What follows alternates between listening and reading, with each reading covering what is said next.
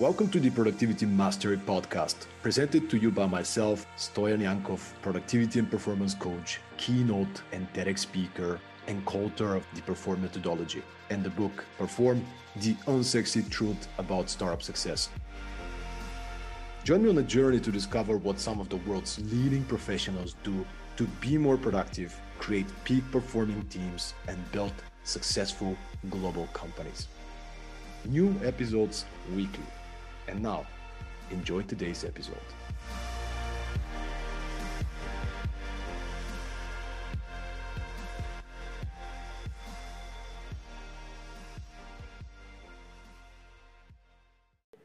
Hello, everyone. Welcome back to Productivity Mastery episode 152.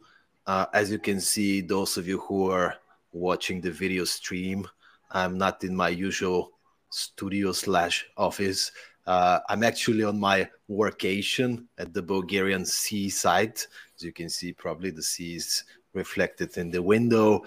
But I could not say no to this podcast episode because the episode you're going to listen to today is going to be meaningful and useful for every person who is listening to the podcast today. Because the topic we're going to talk about, and by the way, I have one of the best people in the world that's an expert in this topic. The topic is, I would say, meaningful for every person, no matter your industry, no matter your profession. But we're going to get there. I'm going to keep the suspense a little bit. My guest today is a voice coach.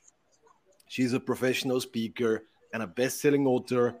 She's a TEDx speaker. She's actually preparing her next TEDx speech. She's helped professionals from over 46 countries across 6 continents to speak with a powerful voice.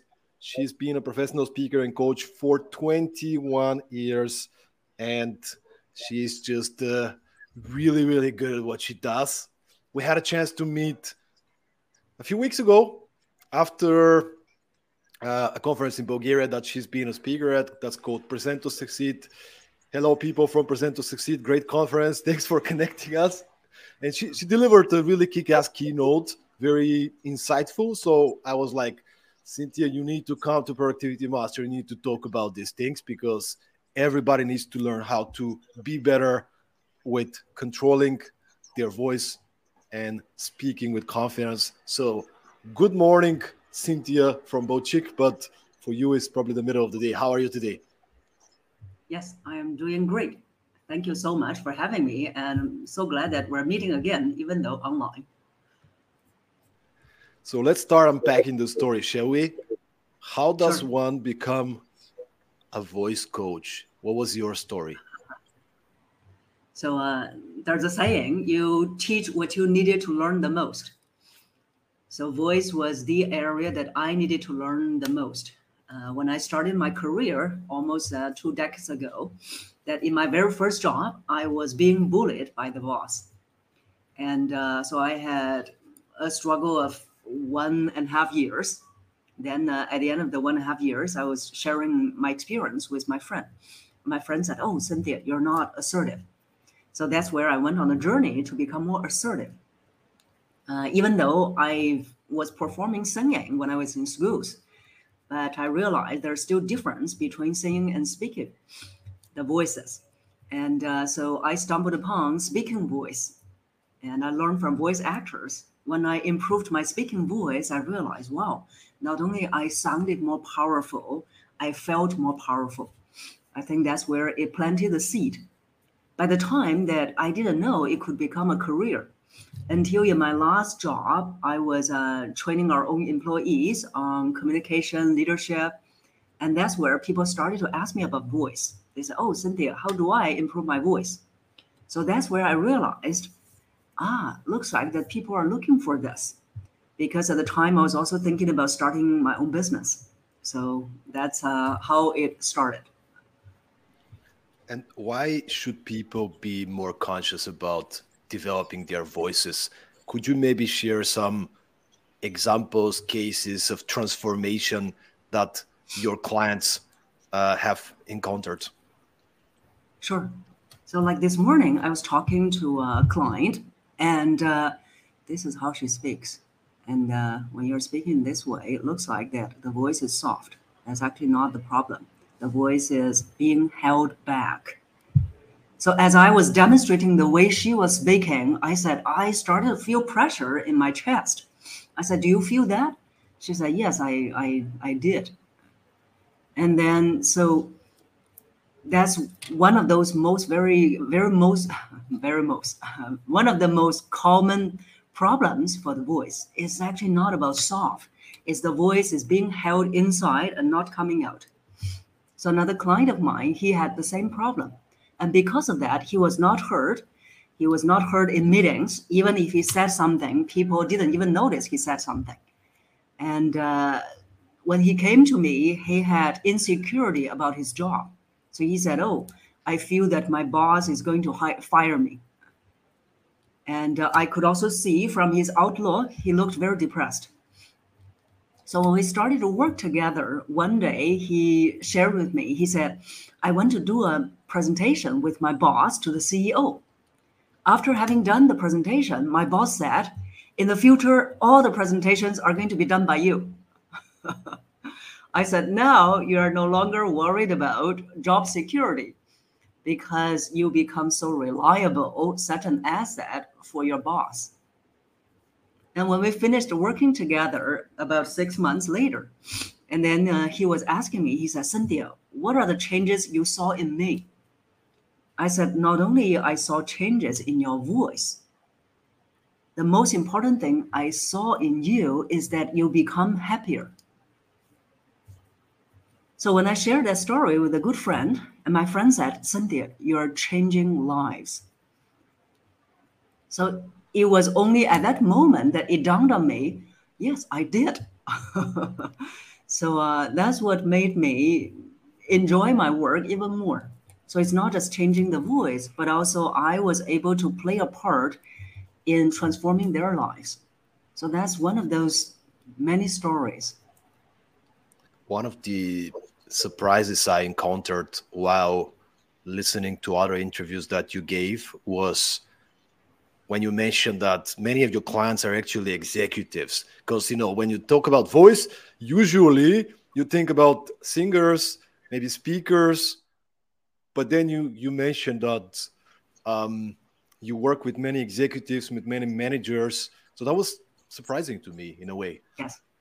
And then you see, the other thing is because a lot of senior executives, some of them deep down, they do have the lack of confidence, but they're not showing it. They are putting on a facade where they can look very confident, but voice never lies. Voice always tells us what is being held back. And where do we start, Cynthia?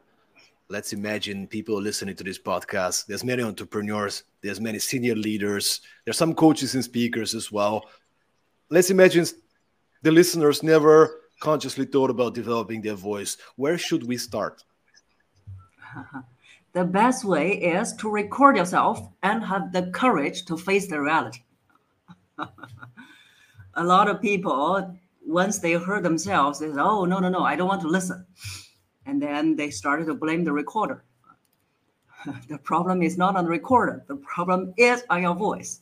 So I always tell my clients, I said, how selfish you are if you don't even want to listen to your own voice and think about the people around you. They have been suffering.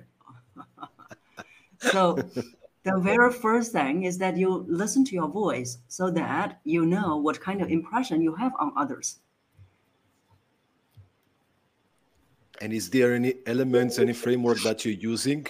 I was listening to, maybe you're aware, of course you're aware, Roger Love, the voice Yes. coach, and he shares that he talks about the 5 building blocks of voice, which in his framework, maybe that's a general framework, maybe that's yours as well, I don't know, but he talks about No, pitch. not at all.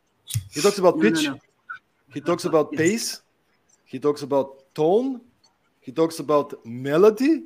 And the fifth one is volume. So Yes. I wonder, what are the elements and how do we pay attention to them in isolation, is if we can isolate them and look into them individually. Sure. Thank you for mentioning him. And I reserve my comment on him. And so when we work on voice, we need to work on two areas. And these two areas, I always say that they are starting with letter Q and C. So it's not quality control, it's quality and color. Quality and color. So quality means the quality of your voice, the texture of the voice. Most people thought that, oh, the voice I was born with, it cannot be changed. That's not true. So the voice you were born with can be changed.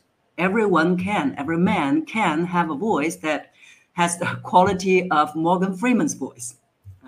So that's one of the most wanted voices that in my clients, male clients, when they came to me for. They said, okay, I want to sound like Morgan Freeman, Cynthia. I said, what do you like about his voice? They said, because of the timbre, the quality, the texture is very good, is deep, is trustworthy, at the same time, is pleasant. So I said, that's the quality you can have, it, regardless of how old you are. My oldest client, when he worked with me, he was 82. So this year, he's 90. And he was still able to work on his voice and make changes at the age of 82. So everyone else could as well. So the voice quality, for example, if I speak with this voice, you'll hear the quality right away different, right? So the voice is very thin, it's a little bit higher pitch, it sounds very young, very girlish. And of course, in my classes, they'll be saying, wow, Cynthia, is there a switch? There's no switch. As a voice coach, I can demonstrate to you the differences, but it cannot last long. So that voice I demonstrated is coming from here. Unfortunately, that's also the voice you may see in a lot of voice coaches. So then what is it that you're developing? You need to develop the voice that comes from the body. So that's what I call a full voice. A voice comes from the full body. That is the voice quality you want to develop, a full voice. And to work on the full voice, you really need to, one, of course, you probably have heard a lot, which is to develop your breathing. So you need to develop the proper breath. That will be the first step and first habit people need to form. And the next step is, once you develop the breath, you need to activate here. So activate the body here to help you generate sound. So that's the second stage, which is activation. And once it is activated, then we can generate more sound, which is resonance. So resonance. Then you have 3 stages and 3 habits you need to form. And that's what I also call my bar model, BAR. So not that I drink a lot. It just happens to be a bar model. Breathing, activation, and resonance. So that's to help you develop your full voice. When the voice is full, it projects more gravitas, more leadership presence, more charisma, and more credibility. So that is the voice that my clients want to have when they are the leaders. They want to have the so-called leadership voice. The mistake most people would make is that they said, oh, in order to have the gravitas in my voice, sometimes I purposely lower my voice so I sound more credible, have more gravitas. So one client, I asked him, I said, how long did they last? He said 10 to 15 minutes. I said, wow, that's already very long. That's not only wrong, but also that it's not credible at all because you are manipulating. While the full voice development, it should be a very organic process. So it's utilize your body. So that's why voice is very physical. So that is in voice quality, a full voice we want to develop. The other thing we mentioned is voice color. Color is the area where we work on the emotion, the expressiveness in your voice. Because a lot of my clients, they came to me, they said, oh, Cynthia, I speak with a monotone. In order to have a voice that has up and downs, have rhythm, I change my pitch, pace, volume, so I sound more rhythmic. And then some clients said, only to find out that I sound weird. I said, if you feel you sound weird, the audience will feel you are weird. Because if you're only working on the techniques, people can feel it. It's not coming from the heart, so it should be inside out. If I'm saying this is very important, I'm only working on the techniques. I'm using a stronger volume. How does it come across to you? It sounds very performing. It sounds inauthentic. That's not how we're going to sound. So instead, you want to work on the expressiveness in your voice. And the expressiveness requires you to express different emotions. Emotions are like colors, right? We say blue. This person is blue, means sad.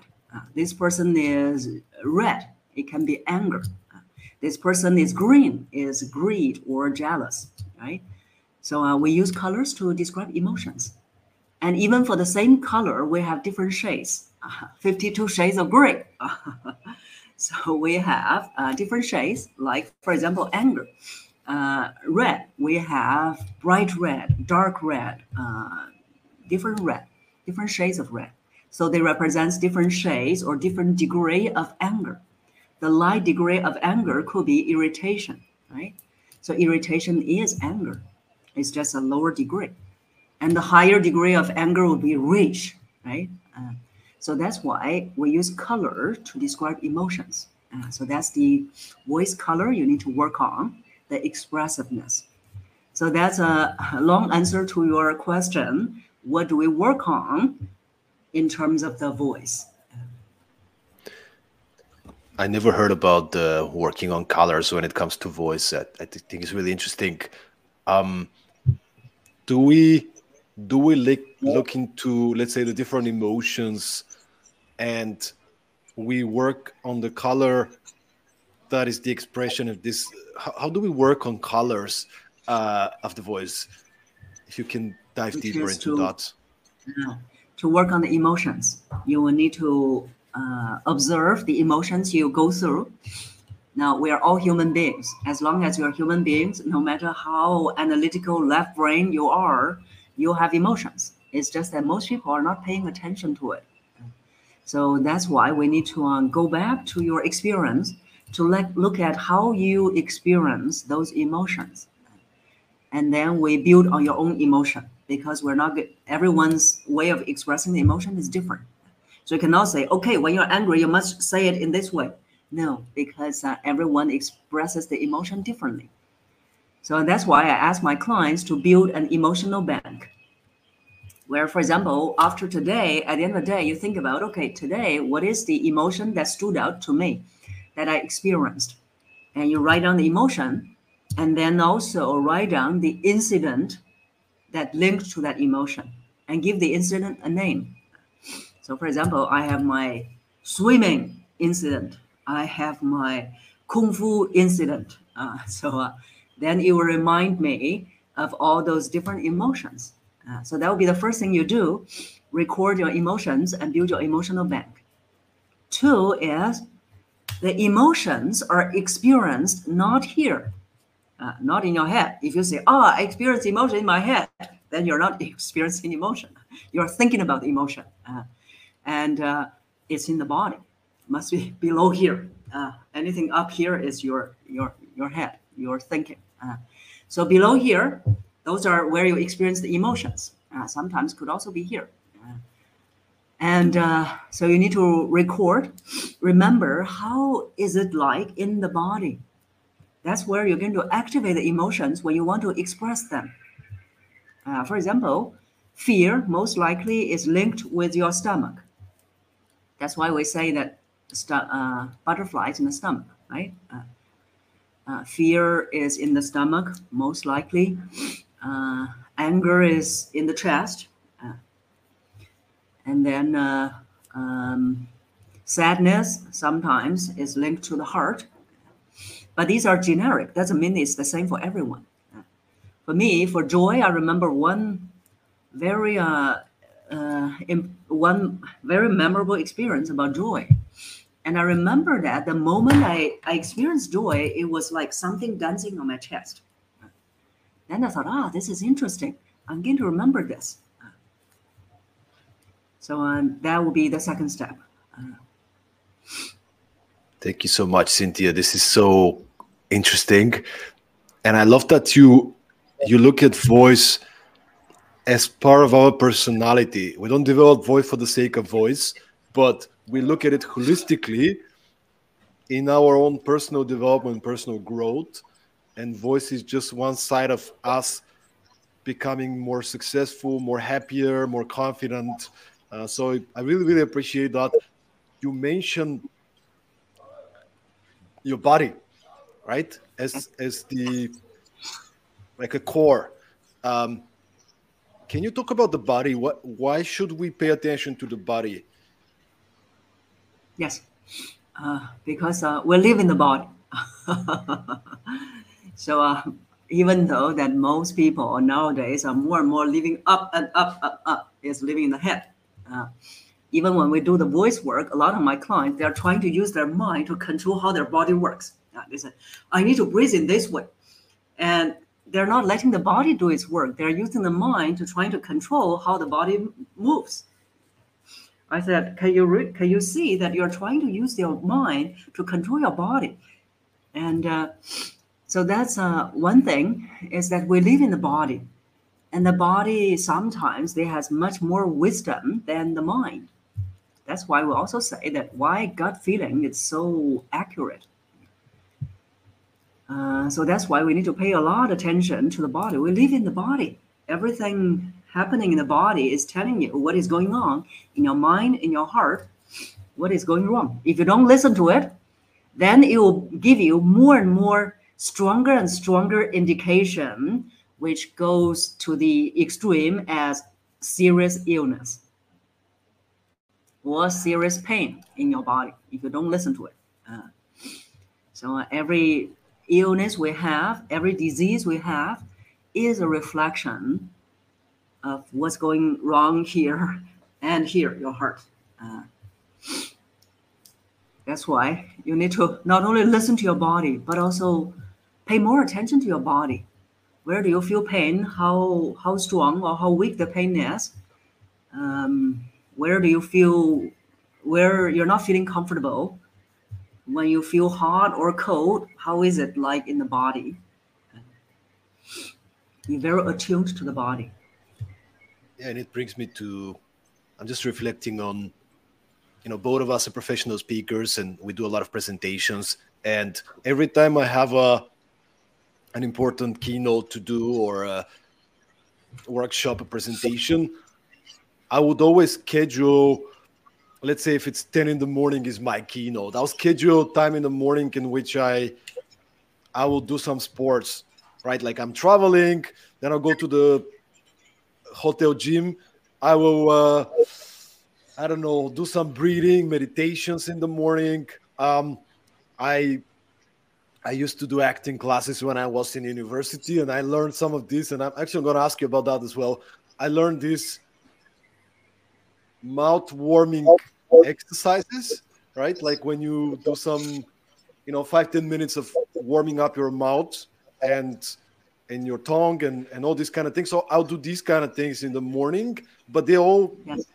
they're physical, right? Like they get me into a lot more relaxed state.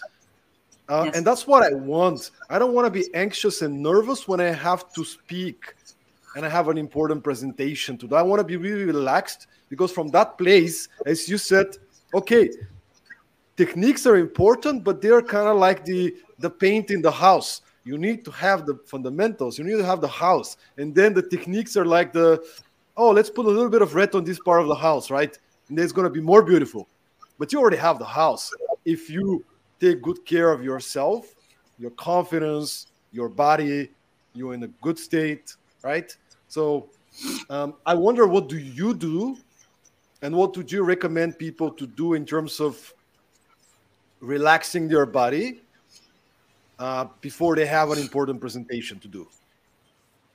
Sure. So I'm not sure whether you noticed, before my session at the Present to Succeed conference, I was actually walking around, and so a lot of times that my clients will be telling me, "Oh, Cynthia, in my mind I'm not nervous, but my palms are wet." I said, "Of course, your mind thinks it's not nervous, but the body is telling you the truth.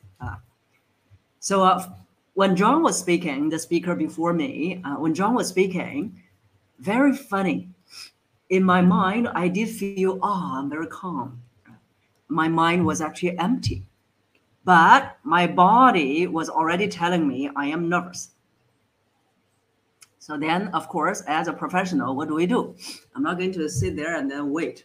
You have to get the body move to walk off those nervousness energy. So what I did was actually I took off my shoes with a little bit heels. So I took off the shoes, and I was walking behind the audience, and I was just slowly walking, walk off the nervousness, and of course with proper breathing. But because proper breathing is a habit for me, so that's not something that I need to worry about. But I was walking slowly and make sure that I was standing behind the audience. And then about 10 minutes before my session, so I slowly walked from the side to the stage. Even there, I was standing. So I wasn't sitting. I was standing and then also still shoes off to make sure that I'm still managing the energy, managing the nervousness energy.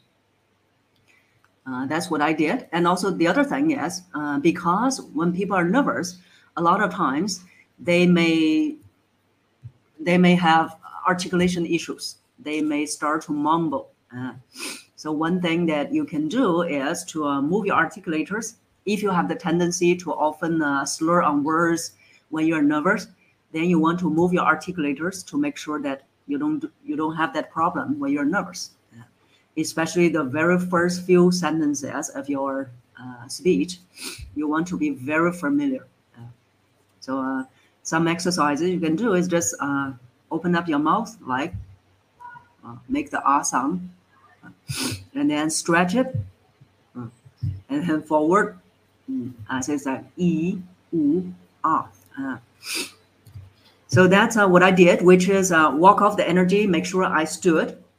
The other thing was that I was in my mind, I was reciting my opening.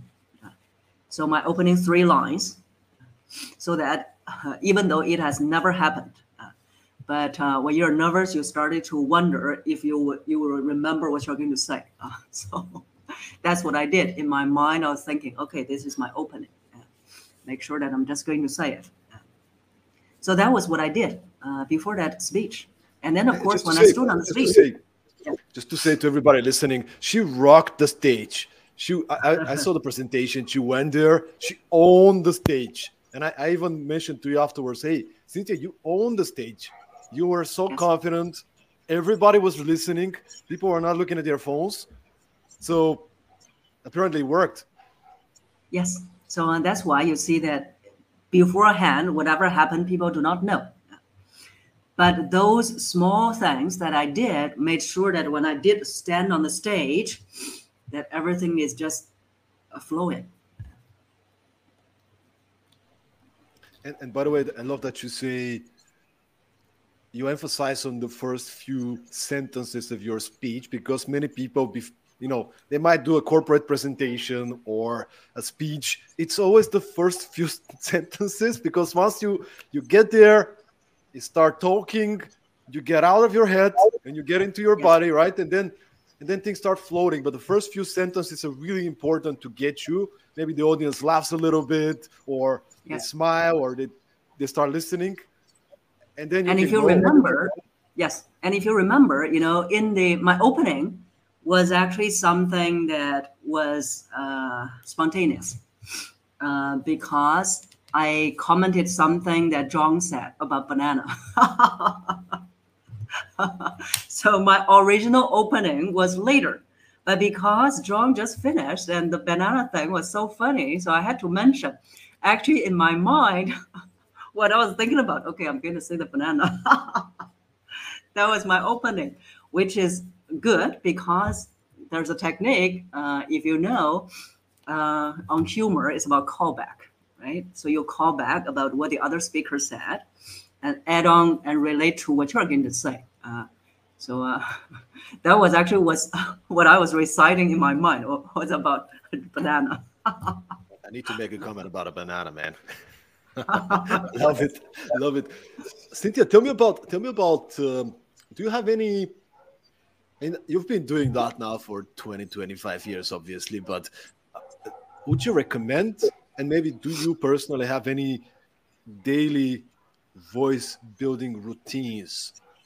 Like, do you do something in the morning with your voice, like, I don't know, singing in the bathroom or something else, breathing as you said you do? What do you do? What would you recommend? Simple tools for people who want to improve their voice.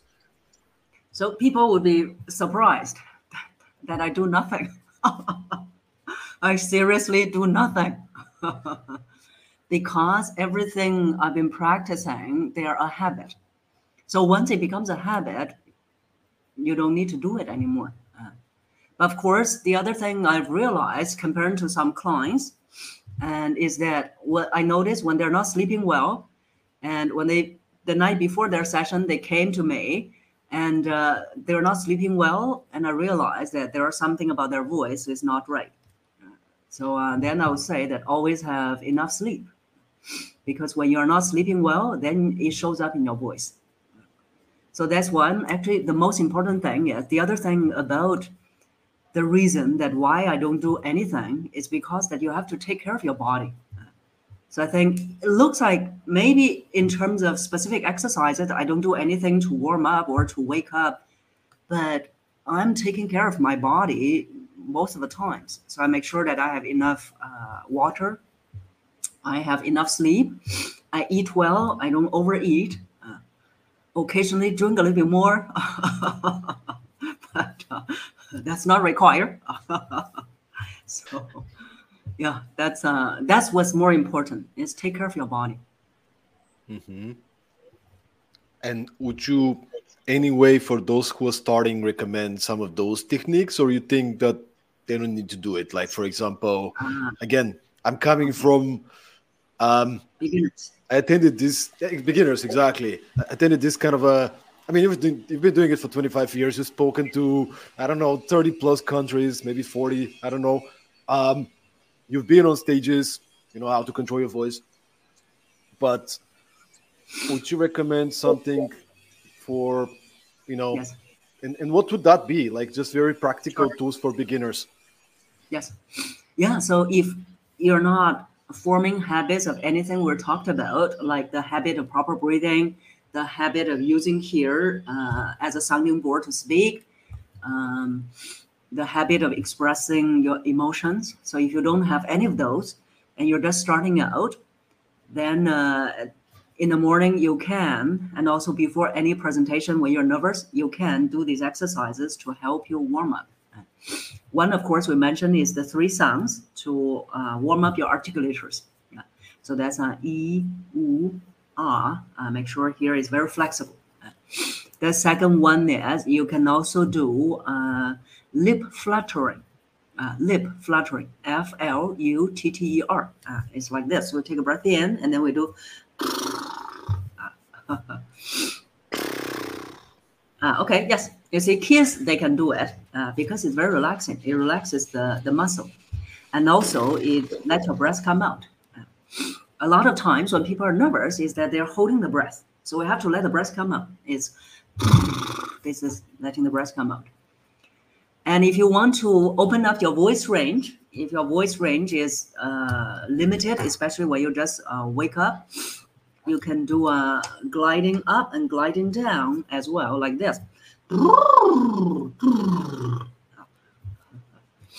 that's yes, yes. This is also like the motor engine, right? It does And feel then good, if I you gotta say. yes, if you couldn't do that, some clients they really couldn't do that, and then you can do a humming, hum from do to do. So it's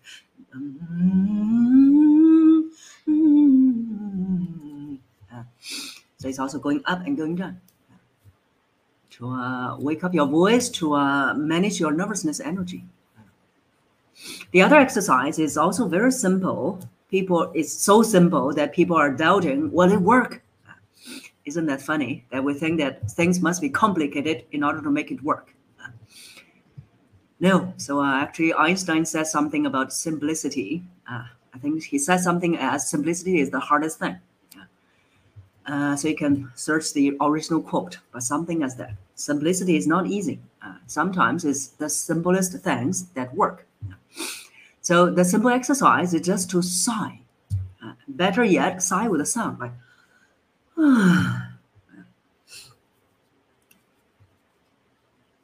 So when we are nervous, it's a lot of energy being held inside. So what you can do is to sigh out the energy, and also sigh out the tension. So that's a few exercises for people to do. You see, they are very quick, very simple to do to manage the nervousness or wake up the voice. Thank you so much, Cynthia. I think this is super practical, super useful. Thanks for sharing. I'm sure it's going to help a lot of people before an important presentation. I mean, everybody who's in business, even if you're not in business, right, you need to do a speech on a wedding or anywhere else. And this nervousness can be a big blocker. What other advice would you give? And we are going beyond voice here, right? We're going in terms of presentation. What would be some other advice in terms of getting rid of the nervousness of doing a presentation? The most important thing is to know that the presentation is never about you. It's never. I also, you see, occasionally I will also get nervous. And some nervousness are normal, like the one I just shared. That was just very interesting. That's just physiological reaction. I wasn't even thinking about, oh, how would I look in my audience eyes? It was just physical reaction.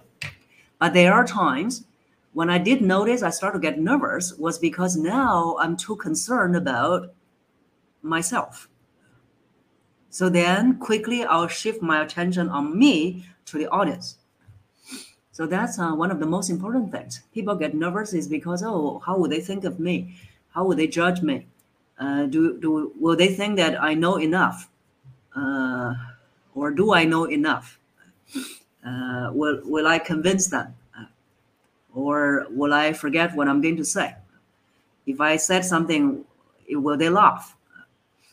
So these are all the things that either you focus too much on yourself or things that you cannot control. You cannot control whether they laugh. So that's why that we need to shift the attention from ourselves to the others. So instead, I have a few questions for my clients to ask, more constructive questions. Like you can ask, what is the message that they're going to take away with? So do you know clearly that the message they're going to take away with? If not, you'd better work on that. You better spend your energy and time to work on your message instead of hoping, oh, hope I'll do something, present something, they'll get my message. Good luck. So you must be very clear. Instead of getting nervous, spend your energy on getting your message clear. So that's one thing. The other one is, how do I want them to feel? How do I want them to feel? And that you also need to make sure it's in your presentation. In your presentation, you must make sure that you are leading them to feel that way. And then what action do I want them to take? So these are the three questions you need to think about. What is my message? How do I want them to feel? What action do I want them to take? They must be very clearly structured in your presentation. If not, then better spend more time and energy reconstruct your presentation instead of getting nervous. As a professional speaker, sorry, go ahead. I'll ask you afterwards. The last one is something that I always say to myself, and I would also recommend everyone to think about. Whatever presentation it is, be it business, serious presentations, you have to enjoy yourself. So I always ask myself, will I enjoy myself? Probably you saw that sometimes I enjoy myself too much on the stage. So, yeah, that's how the other question you want to ask. I love it. And again, it's simplicity. You give us these 4 points. And I wonder, as a professional speaker, Now, you've spoken to so many stages, and often you have to speak in front of different type of audiences. So could you maybe share what's your process? You get booked to speak. What is your process in terms of, step by step researching the audience, structuring my speech? How do you design a presentation that will have an impact on the specific conference? So first, you really need to know, of course, the theme of the conference, so that you can see how you can make your speech be relatable to the theme. And then after that, of course, you need to know your audience. So you need to do a lot of pre-work. So pre-work, especially if it's corporate engagement, then it's easier. You can ask the organizer more. You can even have conversations with the audience. But if it's a generic conference where you have never met the audience, then you can study, for example, what is this conference about? What is this conference aim? And then you can ask about the previous attendees. Who are those people who often need to attend? What their challenges are relating to the topic. So that's even more important. That's very important. What is the challenge? What are the challenges that the audience are facing in terms of this conference? For example, presentation, right?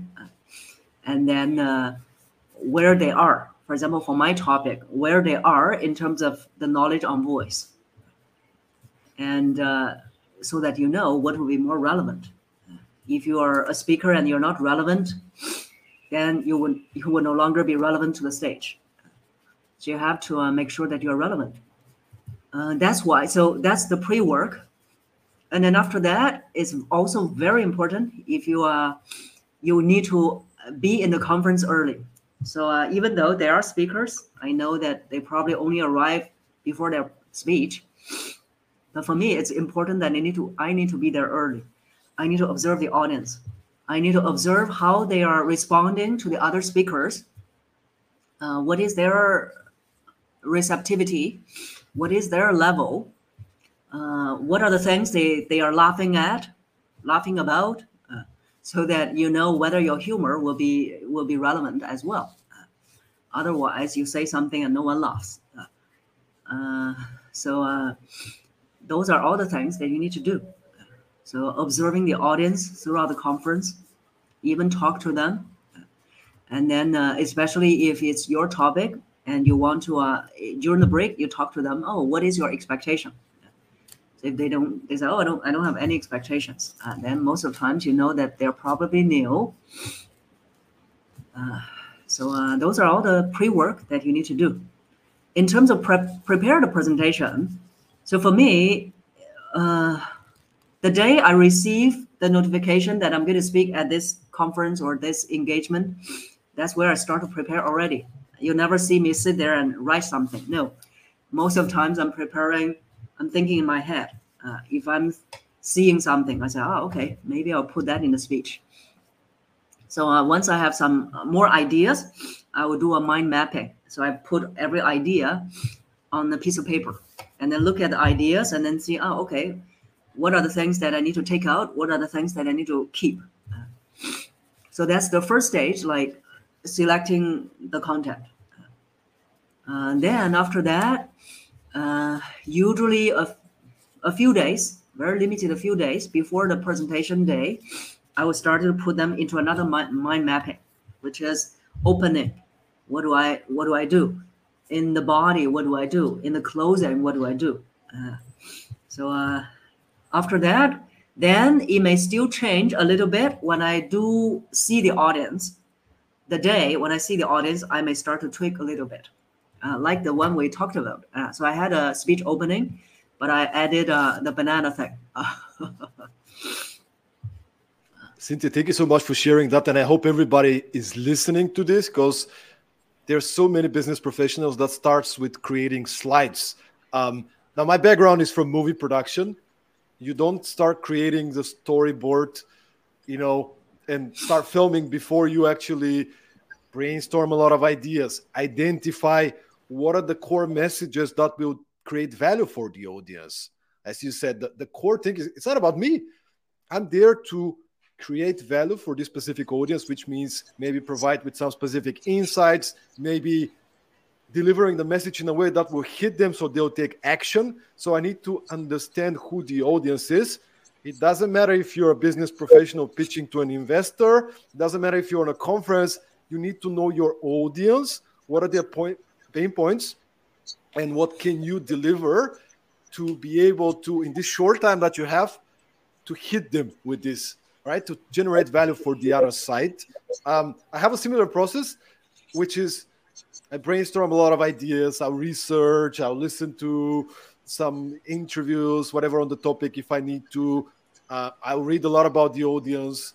And I start putting down some ideas. And then a little bit maybe different, but kind of similar. I'm a spreadsheet person. So my speech is first broken down into spreadsheets of, this is the introduction. This is the throw line, right? Which is like the one sentence that is the key message of the presentation that I want the whole presentation to be coming back. And then the core, the body of the presentation doesn't have to be, but might be 3 key points that will conform the main message I want to deliver, right? And then there is the ending, which I might summarize, and then receive the grand finale, right? Where you kind of wrap up the whole presentation.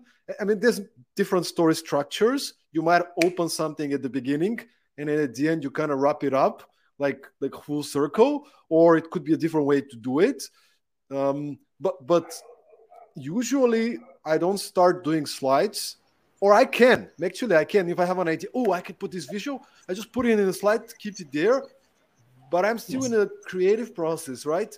And then when I have, this is the structure of my 20-minute keynote. How can I deliver the message about this thing in the most impactful, fun, engaging way? Maybe I should ask a question, right? Because at the beginning I start with presenting, so they might get bored. I need to ask a question. Here I can put this video because I interviewed this person. That would be interesting. And they know this person because this audience is from Georgia. And then you start building. And I love the fact you say maybe 2 days before the presentation, you change a little bit. Because there's Elon Musk who bought the new company, and it's really relevant for this presentation. So I hope everybody's listening. And it's taking some notes. And I want to read, thank you so much, Navid. Navid is joining us from Dubai. He's listening to the podcast. He's saying good morning and greetings from Dubai. And then he's sharing, I spend so much time with entrepreneurs and startup founders who do not have the confidence when it comes to presenting their ideas or product due to being nervous. This session is very productive. Thank you, Stoyan, for having Cynthia on the podcast. And I wonder if you also work with entrepreneurs and startup founders. Yes. What are some of the main, I would say, mistakes that startup founders do when it comes to pitching to investors, and what would be your advice to them? Yeah. So I trained a lot of Silicon Valley startups. It's sad to see sometimes they have such great ideas and products and services, but the way they present doesn't show that. So almost every startup company, they had a story behind their product, but the story was never really shared in a very impactful way. So some of the mistakes that they made, one is they are being too technical. If you're asking for money, it's not going to just be technical. So you want to remember that logic makes people think. Emotion makes people act. So if you want their money, you have to show that the emotion of the story. So a lot of startups because they had someone in their family had some experience, and then they realize they need to invent something. So you have to share those stories with emotions. So that's the voice color we're talking about. So you have to have the emotion, have to feel it, have to relive the experience sometimes. And so that's one, is being too technical.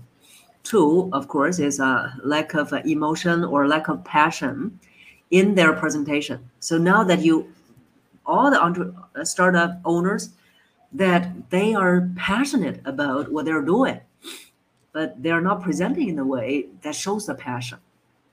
So sometimes I say that, for example, Martin Luther King, his speech is an impromptu speech. So he had script in the beginning, but then he sensed the audience differently. He decided to throw away the script and just gave a speech on the spot. So he was speaking with passion, emotion. He didn't say, I have a dream that one day, blah, blah, blah. I have a dream. No, fight with me for the dream. He can say to everyone, I'm very passionate about my dream. It just doesn't show in my voice. Good luck. So you have to use your voice to show the passion, show the emotion. Otherwise, you can say to people, I'm very passionate, but it just doesn't show in my voice. It's not convincing. So you have to use your voice to express the emotion, express the passion. So that's two of the biggest mistakes. So would you say, let's say they prepared their presentation, their pitch with all the facts and numbers. Would you say they should maybe go and do another round and say, well, what kind of emotion do I want to create in the person that's listening to me?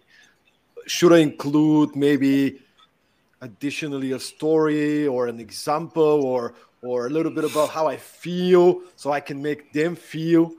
What are some of those things that they should add? Because I also work with a lot of startup founders. Many of them are amazing, smart people. Some of them very technical people, right? They're building products. They're, coders. They understand technology, not necessarily so good in storytelling and creating emotions. So they don't have to create stories. They must have had the story already, because how did you come out about this idea? How did you come out about this product? Because from all these different entrepreneurs that I have talked to, there was a story behind. You can just tell the story. So say that, what is it that made you create this product? And when you share that story, there will be emotions. So for example, I forgot what was the product that one guy created. He was asking for investment, going around for 3 years, nothing. Then when he presented me, I said, of course, because the way you're doing is so technical and the story you have is so meaningful. Because I think it was his grandma. It was his grandma getting old, and there was a lot of problems when she was trying to get healed at home. So I think it was not easy to move. I forgot the exact product, but because of that, so he started to invent something that's easier for the senior people to use, so that they won't get even more ill at home, especially now that a lot of older people, senior people living alone. I'm also old. So a lot of senior people, they are living alone. So that's why that it can be those stories. And then, of course, unfortunately, that his grandma passed away because of the lack of that. So that really made him very determined to push out the product. So see, that is a very touching story. Well, he wasn't even shared it. So you already have the story. So go back and think about what made you decide to invent those ideas, invent those products. I love that you mentioned that, because we sometimes try and think of, I need to come up with this story that is so incredibly crazy, amazing, and the truth is, doesn't have to be. You can the story that you take for granted could be something that's the most impactful thing somebody hears. We all have stories, and if I have to go one level further, every time I do a fuck up, something goes wrong. Yes. Like the first thing that comes to mind is, oh my God, I have such a great story for my speeches and workshops. Yes. I don't know if you do the same. For me, it's like, I'm creating more. Like I was in Ukraine 2019. I'm not gonna tell the whole story, but I paid 107 euro for laundry in a hotel. Like it's a long story, but it's like at the moment it was like, because I didn't know, right? I needed to do the Yeah. laundry. I'm like, yeah, I'm in Marriott. You guys have laundry? Yeah, sure, we can take care. Then I come home and you see those, every piece of cloth was in a different hanger and nicely ironed. 107 euro, right? It's like, what? So like, but it's like, I'm like, oh my God, I have to pay 107 euro for laundry. But then it's like, wow, that's a great story I can tell if I have a speech or a workshop, and then I can make a point. You have to be careful with the details. Once I was in Ukraine, right? Now I have a story to tell. It's not a major story, but it's something that happened to me. And it's Yes. something that you remember. So, stories. And Cynthia, I want to go back to your early days as a speaker. Yes. You are kicking ass on stage right now. You're owning the stage.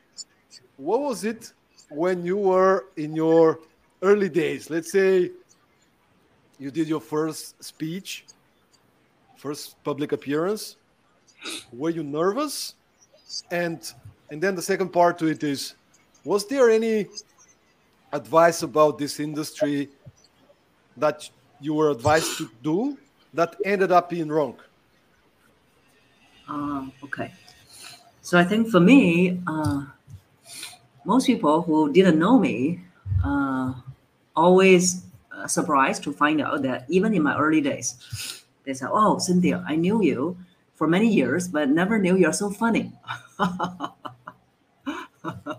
So probably now I become more hilarious, but I was funny before. So my speaking career started at the age of 12. I was so fortunate that I was the class president. So as the class president, the teacher gave me stage time.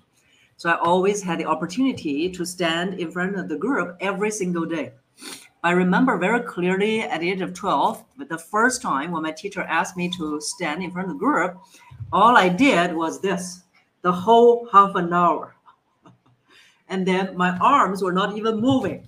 The whole half an hour I was doing this, never even looked up. And I remember very clearly when I came off the stage, the armpits were all sweating. And because I was doing that every day, and also I was doing too well in school, so I was always the class president all the way when I was in college. For the haters, please hate me. So, and I was always given the opportunity to stand in front of the group. So that's why that as an introvert, now outgoing introvert, so I was given the opportunity to speak in front of the group. But in terms of speaking career, so when I started my speaking career, that was where I had a lot of challenges. But standing on the stage was not a lot of challenge. So building the speaking business was a lot of challenge. So I think one biggest challenge was one thing that I was always hearing people say was when I joined the speaking business, people say, "Oh, you need to have a book, you need to have a book, you need to have a book." I said, "Fine, I'll write a book." And so I started writing. I only wrote about less than 2 chapters, and I didn't feel like writing at all. Then I just stopped. So that's why sometimes when people give you advice and you don't feel like it, you don't need to follow them. Even maybe now, a lot of things you heard, if it doesn't resonate with you, don't force yourself. So then I just stopped. And then a few years later, all of a sudden I feel like writing again. Because one day I thought, oh my God, if I die one day, all the things I know about voice will be gone with me. So I decided to write a book. And then when I started to write a book, when I decided, I also started to contact a publisher. So that's why sometimes I say when the intention is right, things will happen very fast. So when my intention was right, in a way, if you make it noble, it's like I wanted to leave a legacy. So then when the intention was right, everything just happened. So I contacted the publisher. The publisher didn't even say that, okay, we don't want to publish. They just decided that they want to publish it. So then I just published my book with a big publisher. And then that's how the book came about. So you can hear a lot of things people say to you in the business, but you have to also ask yourself whether you feel like it, whether that's the right time, and what is your intention. If the intention is not right, things will become very challenging for you. So imagine that when I started my speaking business, I said, okay, everyone said, okay, you need to write a book. Then I have to write my book. I have to probably fight very hard to get a publisher. Maybe no one wants to publish my book. And then you just see, oh, there are so many challenges. But actually, sometimes it doesn't have to be so challenging. So at least it turned out, in a way, publishing the book wasn't that challenging to me. And that'll be my final question. Was that the biggest game changer? Like if you reflect backwards on this 25-year career, what really made a difference into establishing yourself as an authority on your topic? Yes. So I would say it's always not one thing only. It's never one thing only. If you think that, oh, by publishing one book, now I'm the authority, you're daydreaming. It's not. But the book will help you in some ways where it sets you up as a credible source, as an authority. So it gives you some credibility. But at the same time, you still need to constantly generating ideas, constantly write something about your business, your topic. If you follow me on LinkedIn, you will see that almost every week I write different things about voice. I write my views on voice. And then, so that's one, you're never finished. The other one is, for example, TEDx talk. So once I give a TEDx talk, it builds up more credibility as well. And at the same time, you have the other thing very important as a speaker, you have to do a damn good job speaking. Otherwise, you will not have your credibility. So there are a lot of things happening. You have to keep on building. And even now. I love that you say that. And as you said, just to reflect on your words, keep on building. And no matter how much advice you get, you always have to listen to yourself and ask yourself, is that natural for my personality, for the way I do things? Or is there any kind of a resistance? I'm just trying to follow somebody's advice, but it doesn't really feel right? Yes. Focus on your strengths and do things your way. That was also the advice I received from the founder of Reebok, the sneakers company. He looked at me and listened to me. And when I asked him about, what advice he would give, he said, my advice would be, don't listen to too much advice. Even for myself, who am I? I'm not in your shoes. I can give you advice, but don't listen too much to advice. Listen to yourself. Believe in yourself. Yes. Go out and do your best. Prepare well. Try doing things. Maybe adjust, adapt, and then one day, eventually, potentially, you get into a place that you want to be. But it usually takes a lot more time than we look at watching the movies, right? So, yes. But Cynthia, it's been such a pleasure having you on the podcast. Thanks everybody for being with us. Final reflection from your side. What would be your final message to the audience? And the second part to it, where could people find you?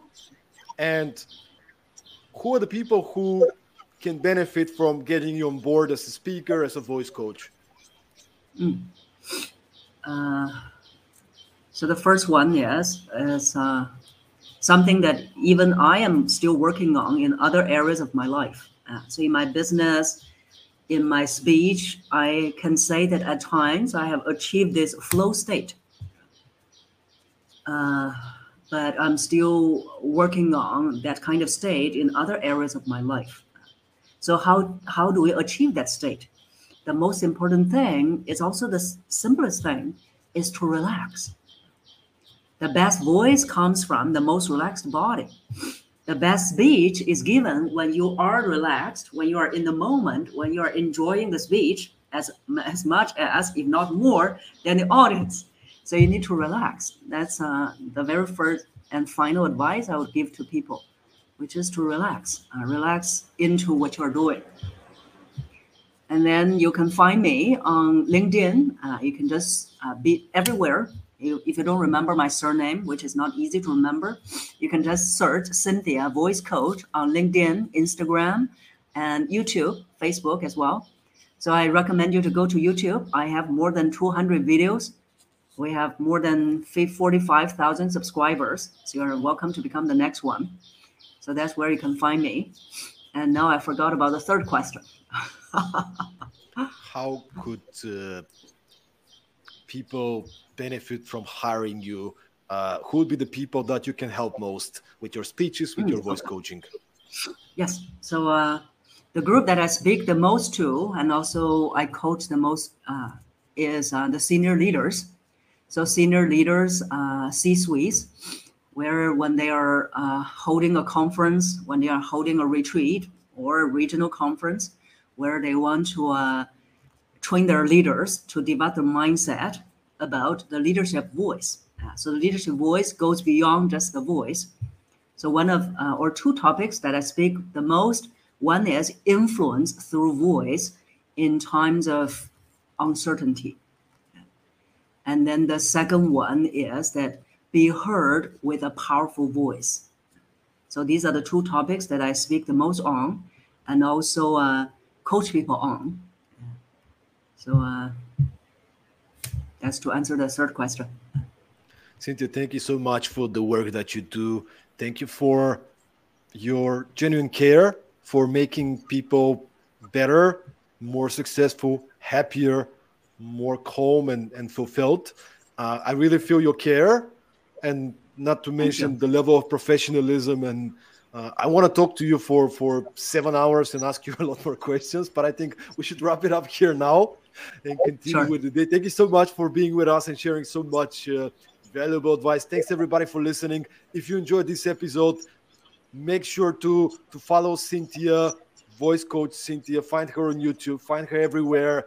Invite her to be a speaker at your event. Invite her to be a coach. And obviously, if you enjoyed this episode of Productivity Mastery, follow us on Spotify, follow us on Apple Podcasts, share this episode, and let's keep spreading this positive energy, insights, and make the world a little bit tiny better. So thank you so much for being with us, and see you once again in the next episode of Productivity Mastery. Thank you guys for listening.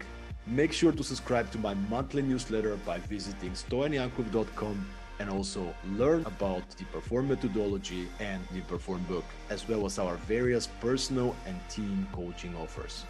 Stay tuned and keep performing.